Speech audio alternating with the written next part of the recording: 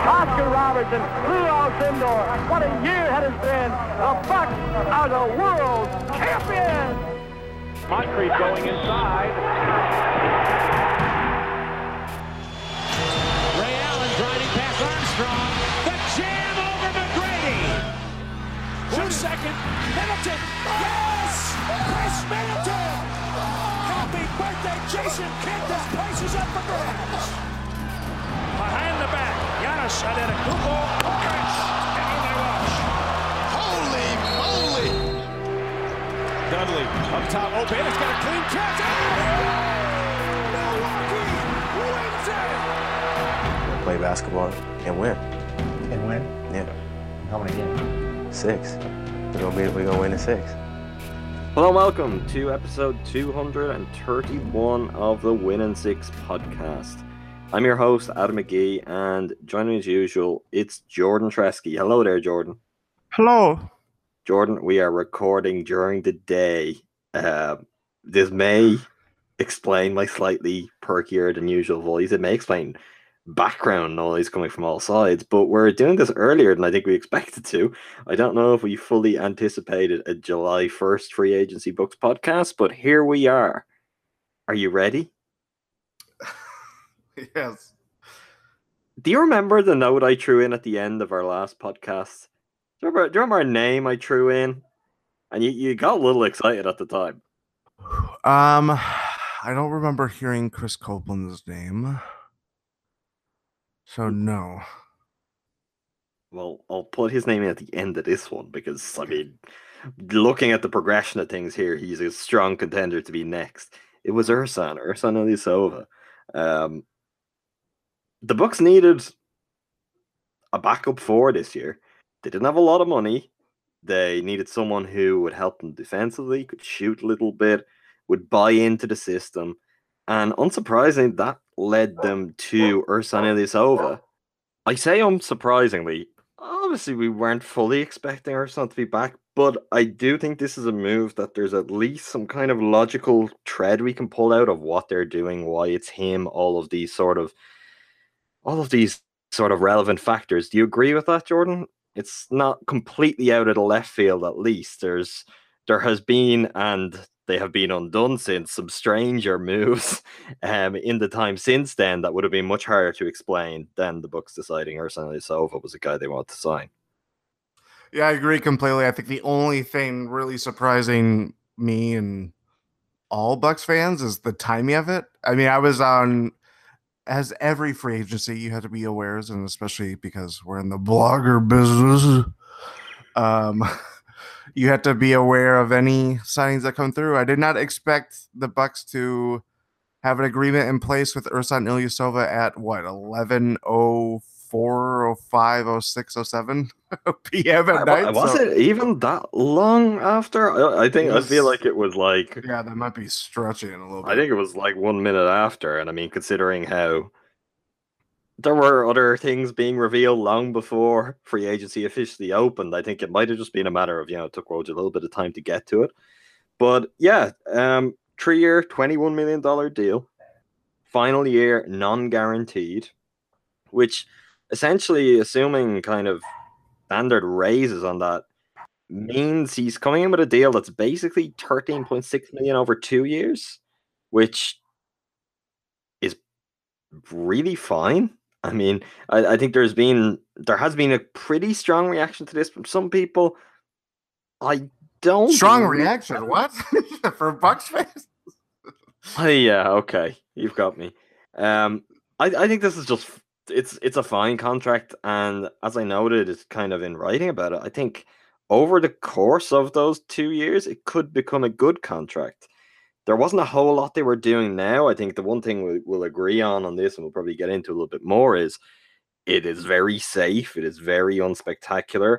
It can help them in the now, maybe help them to get better in the medium term, but it's showing nothing towards a long-term kind of finding something out of nothing. I mean, Ersan's 31, and that's even, if we're believing he's 31, as they've added to their collection of players where their ages can come with a question mark. But this, to me, is a major position role of need, maybe their greatest on the roster, just in terms of having someone there. I'm not saying they couldn't do with a better option at point guard that fits better, or a better option at center. What they literally needed to find a way to do in the offseason was get a backup power forward. They've done that. And on this contract, I don't know. I think there's already a worse contract, or a couple of worse. There are obviously better contracts. The biggest thing for me on this is that third year being non-guaranteed means in the summer of 2020, you can have Ersan off the books, Delhi off the books, Henson off the books. Snell has his player option, which right now you're guessing he takes, but who knows? Things could change between now and then. He could be opting out as well. So all of a sudden, you're coming to that point in time where really most of your role players and guys who you would imagine they will be not too disappointed to move on from would be hitting free agency, leaving significant flexibility in what would be the final summer before Giannis may potentially hit free agency, depending if he qualifies for an extension. So with all of that, I actually think the timeline works. If Ilyasova is good this year, having additional years will be a big positive. I know this is something that Zach Lowe and people have talked about in recent years, but the cap is going to go up again next year, and there is going to be lots of money available. There's a very good chance that Ersan would have fetched more than 6.5 million next summer if he has a good season. And if we're judging by what he's done with the Sixers, what he's done with the Hawks, I mean, those two, I think, particularly over his time since he left Milwaukee, he's shown a lot of really, really good stuff. Look, we've all been through the Ersan experience and remember what it was with the Bucks.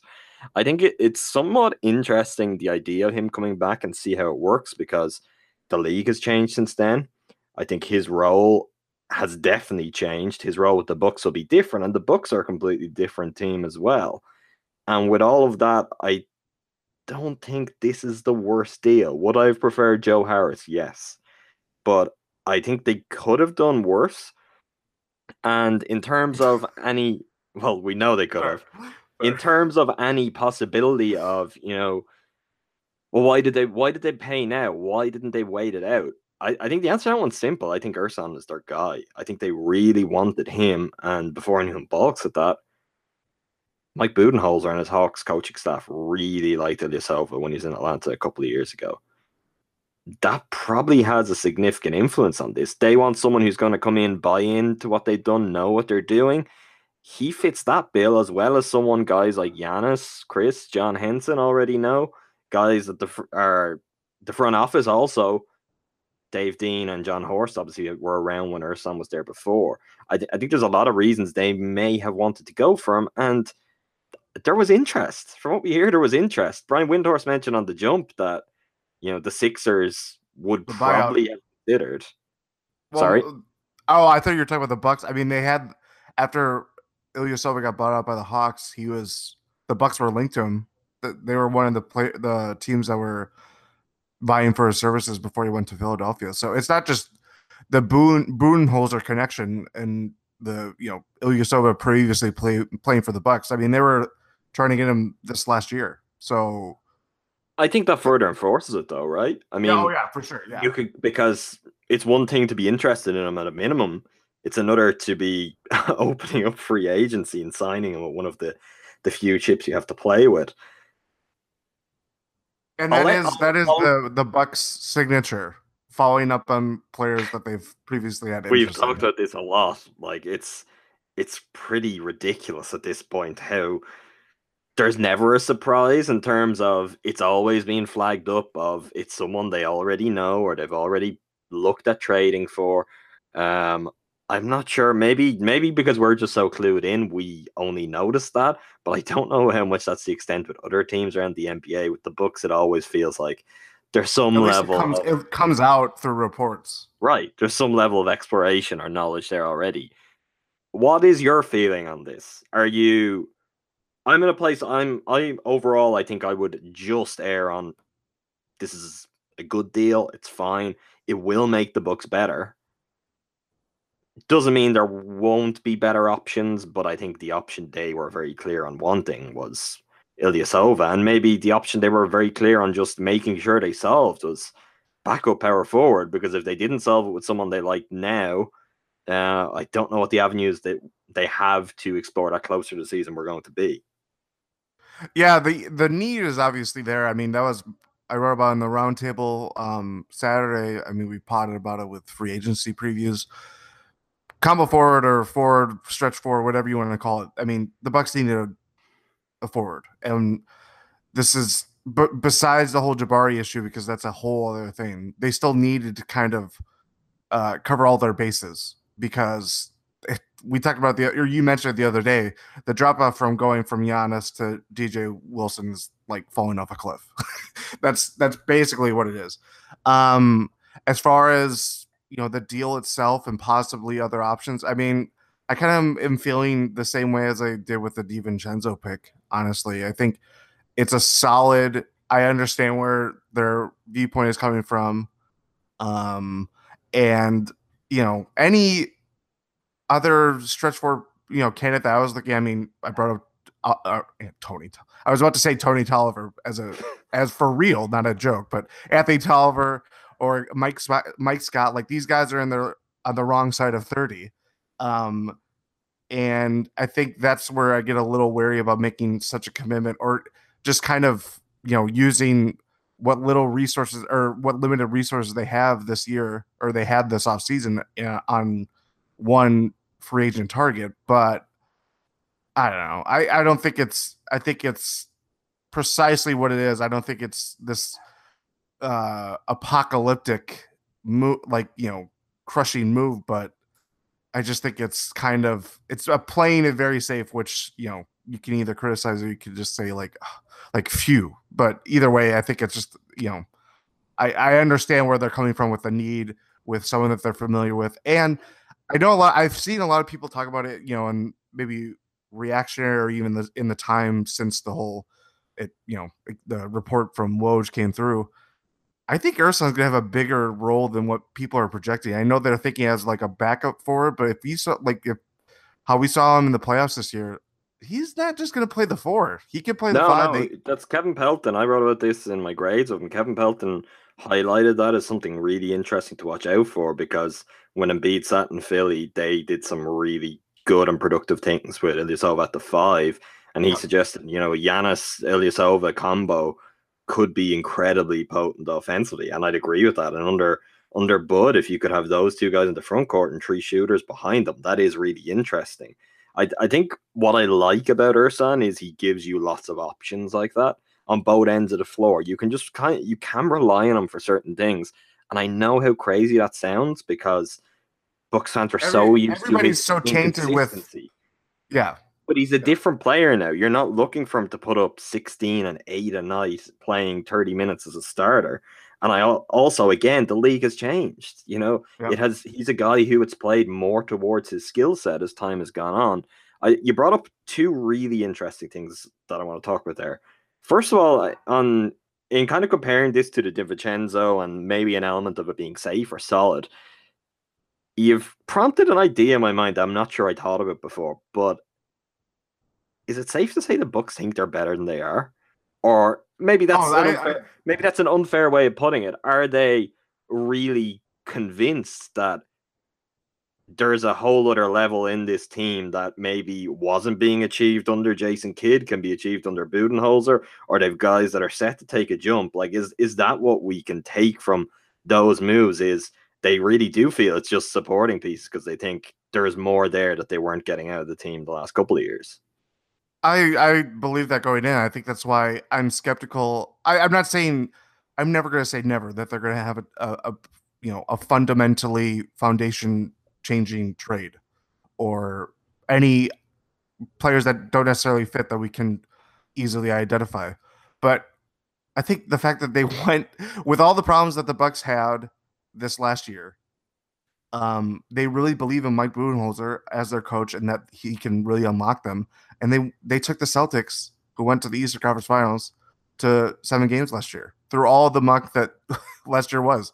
I do think that I think that's been kind of, maybe not from Bucks fans. I think a lot of people have said like the Bucks themselves are really high on the team that they've assembled. And I think, like, to be fair, we all know they've underachieved. Like that's literally that's the point of the frustration that so many people have is there is a lot here, or there has been. Maybe the options have diminished over time with decisions that have been made, but there is still like there's potential for something really good here. With those two moves though, they are pointing to they really believe that, and they may not be wrong. Like we watched enough Jason Kidd basketball to know how bad that was, and we talked enough to about what could a good coach do here by putting just basic things in place. There's lots of things like we can talk about, like big collapses defensively and a lot of the weirdness that surrounds it. But think of the number of games where the Bucks just gave up a big run. They didn't have to play all that badly, and they'd lose because they got off on this crazy, disastrous defensive run. If something like that gets removed, you could pick up 4 games just like that, like without anything else major happening, just pretty easily 50-50 in those games would probably give you another 4 wins in the season. So, yeah, I think that's interesting, but it seems to be something they're leaning into. The other element to bring up, you in talking about Tolliver and obviously Ersan, Mike Scott, age being a factor here. I'm not as bothered with that because Ersan's game is not remotely predicated on things that are going to get worse with time. It's not about athleticism. It's about how smart he is. And I think he's, if anything, he's only getting better at some of his biggest strengths because they are down to his positional awareness, his basketball IQ, his understanding of what players around the league are doing. Like if we talk about his defense, he shouldn't be a good defender. with the physical tools he has, he shouldn't be a good defender. He is a really, really good positional defender. And look, not to go back to this whole story, but the Bucks were second best defense in the league the last time Ilyasova was there. That's true. They were 22nd the year after trading him. And I bring that up because we talked a lot in the aftermath of that, because they came together, because of the exact nature of the deals, about how Dudley and Pachulia being kind of just cast aside would have dramatically led to that decline in the defense overnight. Ersan equally applied, and they dumped him just the same. There was just players that came back who they instantly waived as a part of that deal. There is something to be said for everything that went wrong. He may have been one of the players who did a better job of papering over the cracks of Kidd's defense, and his overall play defensively in recent years would add up to, yeah, this guy is that smart enough. He's a good individual defender. Is that smart enough? Is smart enough. He's a good individual defender. He makes his team better defensively. That, yeah, he probably could have covered up some of the issues at that time, and maybe it was never as good to begin with as the personnel were just helping it at that point. And yeah, they took a bold move that really backfired then. But I'm intrigued by a lot of the elements of it. And I think I included again in my grades piece. I linked to it. I also linked to it in my news piece. Anyone who's read anything I've written so far on Ersan's return may have seen it. But there's a great piece from, it's only a couple of weeks after Ersan was traded to the Hawks, by Scott Cacciola of the New York Times, where it's basically about Ersan's ability to draw charges. But there's some really interesting details in that about roles that the Hawks, under Bud and the current staff, which are now in Milwaukee, implemented on the defensive end, what they asked for non-shot blockers to do near the baseline, and just how perfectly Ersan fit that. And if any of those elements are going to be incorporated in Milwaukee, well, now they've got their guy. It's like there is someone who is a real specialist for the kind of thing they look to do with that role, with those positions on the defensive end. And hey, other areas, I mean, he can shoot. He's not a dead eye. He's not Mirza, but he'll make some threes. He'll certainly make some long-range twos.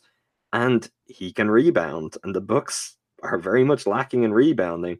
Ersan has a ridiculous knack for being able to grab offensive rebounds in particular. Neither of those things are going to hurt the Bucks. I think overall, if you look at a lot of things the Bucks need and kind of the makeup of him as a player, how he's helped good teams. He was one of the pieces that, before they blew it up last year, allowed the Hawks that extra run of competitiveness when Bud just wanted to keep pushing, when they really shouldn't have been able to do that. he was one of the guys that got kind of a zombie Hawks team to the playoffs, got them into a competitive series with the Wizards.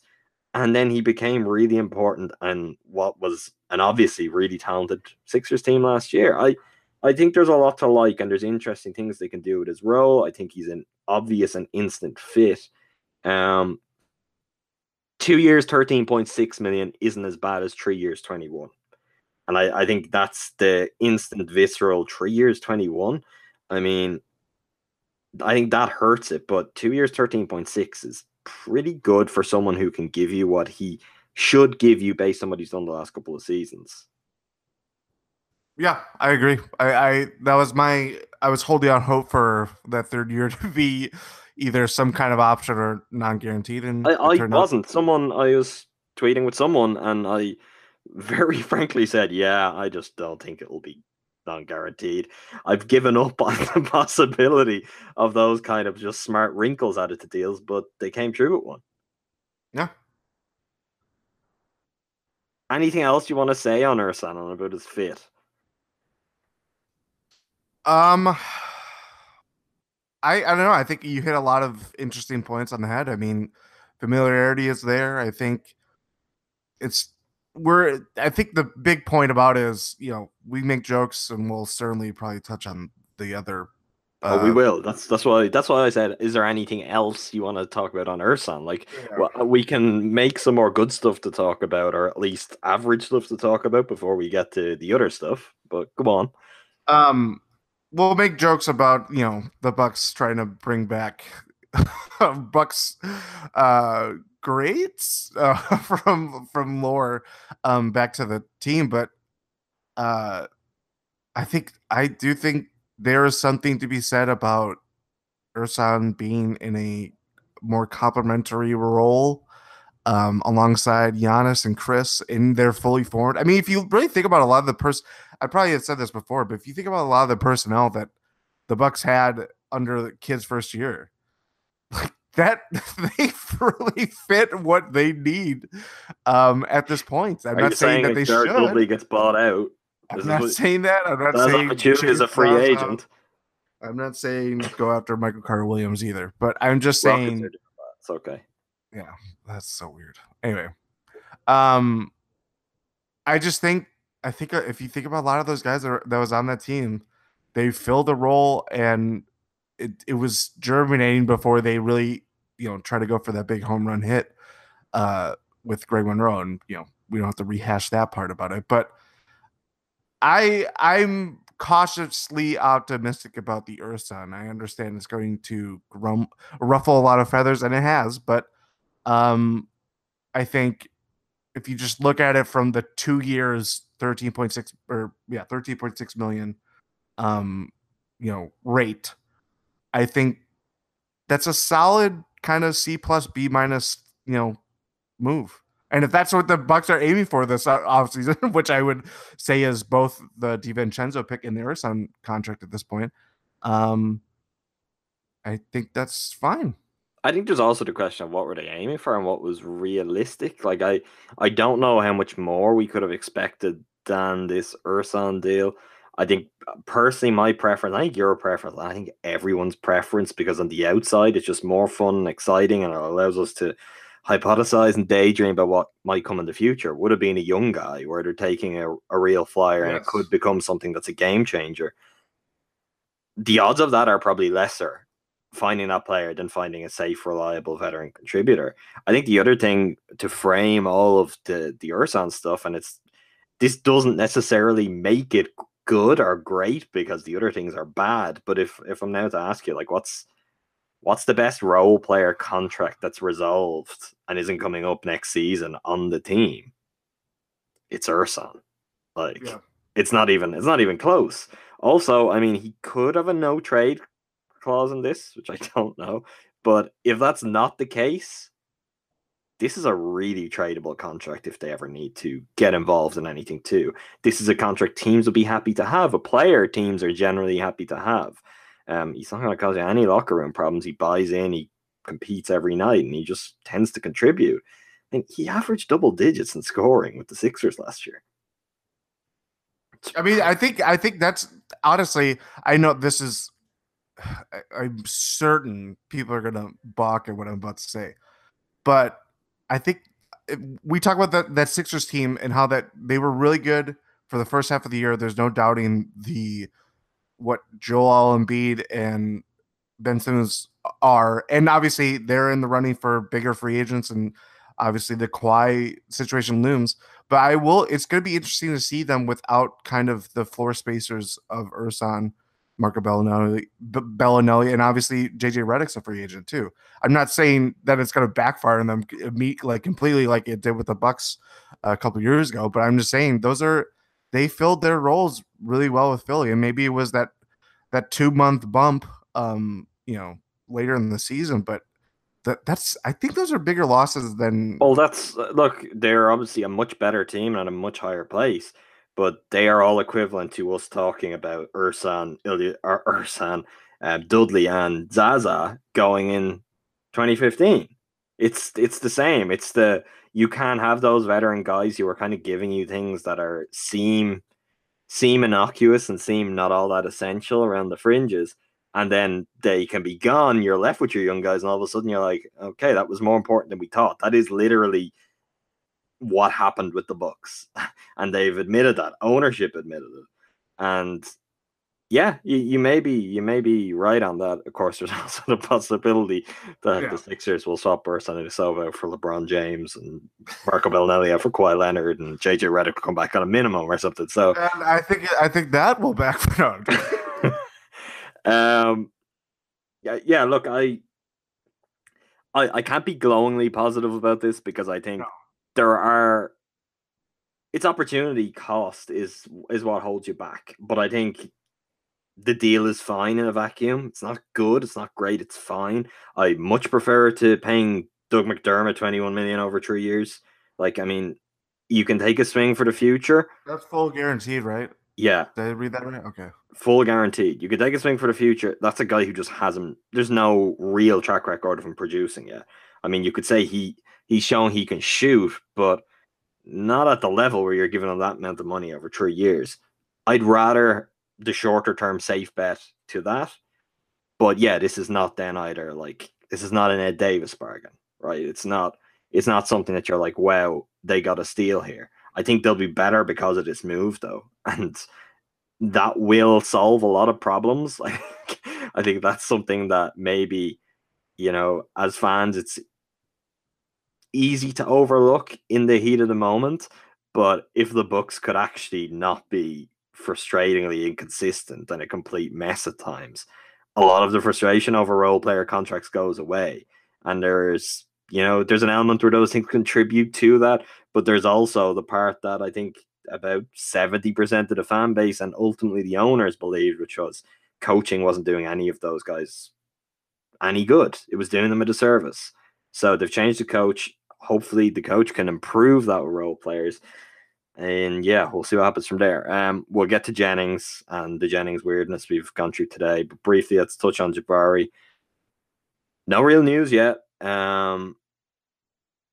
Teams that had space and could have offered him something have started using it. We mentioned the Pacers, the Suns throwing Trevor Ariza the money they did. Even teams like the Jazz, who are often linked to him, they're scheduled to meet Derek Favors today, I believe, would look to bring him back. The Nets obviously moves on Ed Davis and Joe Harris. Options are running out very quickly, and one option that's also rapidly disappearing is the Bucks. And I mean, my takeaway so far is he's not even remotely a priority for the Bucks. It's like if he comes back, if he signs a qualifying offer, they'll probably say, great, okay, 1 year of a guy with that ability at like $5 million, fine. They're not worried about having room to match an offer. In fact, they're perfectly prepared to tempt a team and say, make an offer and we can't afford it. To me, we're already a big step closer to Jabari's time at the Bucks coming to an end. And I think it could actually now come to an end much quicker than we anticipated. I thought they would wait, regardless of their intentions. Going and pulling the trigger on using their mid-level straight away, that's a real strong, signal of their intent. And I don't think that will have gone unnoticed by Jabari and his agent. And I don't think he'll be particularly pleased with it. That free agency opens, and rather than, oh, look, here's the offer we're giving you. We don't want you to be receiving offer sheets. They go out and they sign Ersan Ilyasova to be a backup. Am I reading too much into that, or is the writing really on the wall for Jabari now if it wasn't before? No, I don't think too much has to be right. I've heard some people say it does.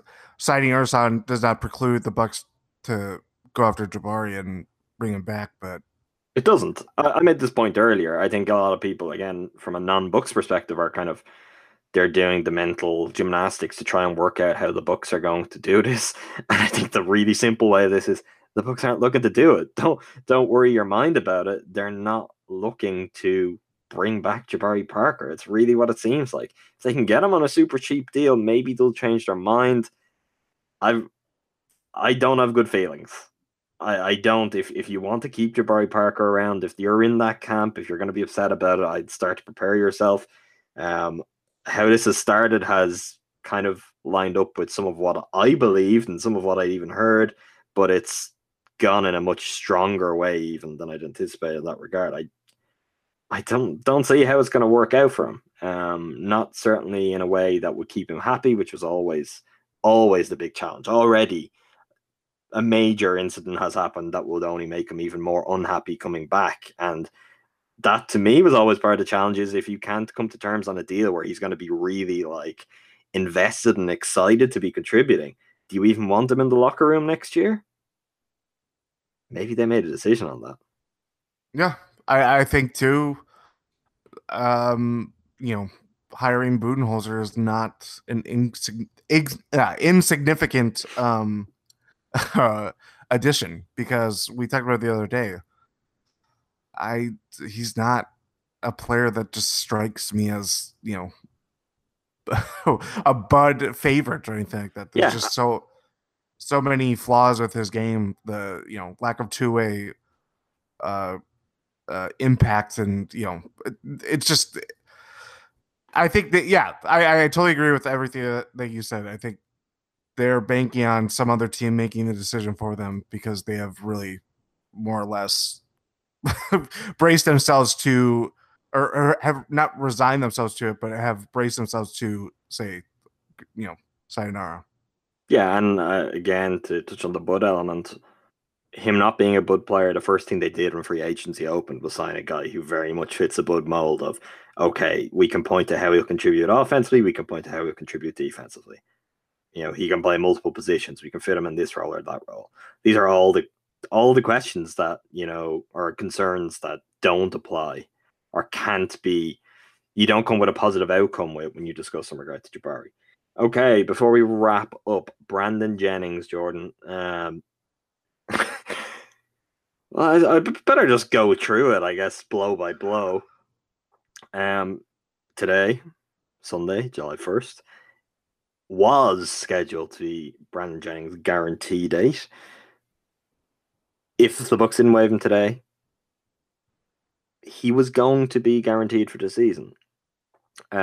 Mark Spears of the Undefeated came out very, very early this morning and revealed the Bucks would not be waiving Jennings and his contract would be guaranteed for the season. In the time since, Matt Velasquez of the Milwaukee Journal Sentinel has come out with a report of his own saying that is not the case. The Bucks have pushed back that decision, to which Mark J. Spears followed up with, that's news to Brandon Jennings. And the new guarantee date is August 1st rather than July 1st. Your thoughts, Jordan? Well, yeah. Pretty self-explanatory. The one thing I'll say, and I've discussed this with a couple of people already, is everything Brandon Jennings related has come through Mark J. Spears. Yep. And when I saw that this morning, my feeling was, oh, the source of that is Brandon Jennings or his agent.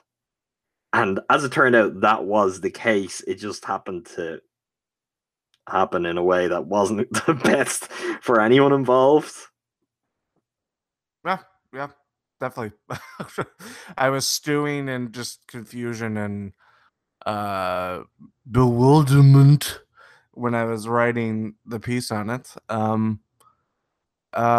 Yeah, I crisis averted. I don't know. It was a logical move to push it back before they undoubtedly waive him, or even maybe they have something in the works. Who knows? I think now that they have delayed it, even if they don't have something in the works, they're keeping the option open to have something in the works. That's the thinking is, okay, we don't have a whole lot. We can add something. If we need something, here is one. I mean, Zeller, I guess, also applies in that regard. They have 2 contracts that they could easily put in as filler, and teams could just then happily move on with Zeller. I mean, they could waive him mid-season. With Jennings, there'd be little cost to waive him, or you could just see through the season. But yeah, it was weird. I mean, if they had guaranteed him and it wasn't for a trade, and if that still does happen at some point, I'm out. I mentioned this the other day, but that's like a breaking point. Because what are we even doing here, Jordan? Why are we doing podcasts on the team that wants to bring Brandon Jennings back next season? And when they already have, it's not like they're short on guards anymore. He was brought in when they desperately were short and they needed depth. As we've touched on plenty of occasions, though, he wasn't even good in the G League. I will with the Bucks outside of that first game. I will keep saying this because I don't think people realize who don't watch the herd. He was not good in the G League. Oh. So, yeah. One of our favorites, Jordan, off the board, Glenn Robinson III. What? No. Gone to the Pistons, according to Strength Training. Oh, come on! I'm glad I was debating whether to tell Jordan, but I think you'll all agree it was worth it for that reaction. Jordan, what next? What are you expecting? What sort of timeline do you see for anything? I mean, it's increasingly hard to predict when it just seems the Bucks are incredibly unpredictable. But yeah, what's next?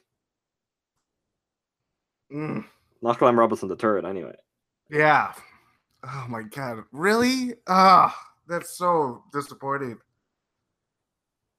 I don't know. Who knows? We'll bring back John Brockman, Drew Gooden, Roko Vukic. It's really OJ Mayo. You're joking, but it's OJ Mayo. Stop.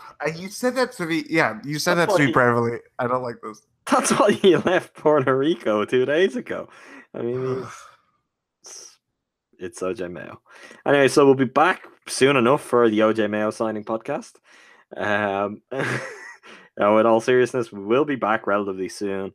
If there's more news in the next couple of days or regarding Jabari, any other rumors for incomings for the Bucks, whether there's trade talk now, whatever it is, you can expect us to write about it, certainly, and we'll probably also podcast about it.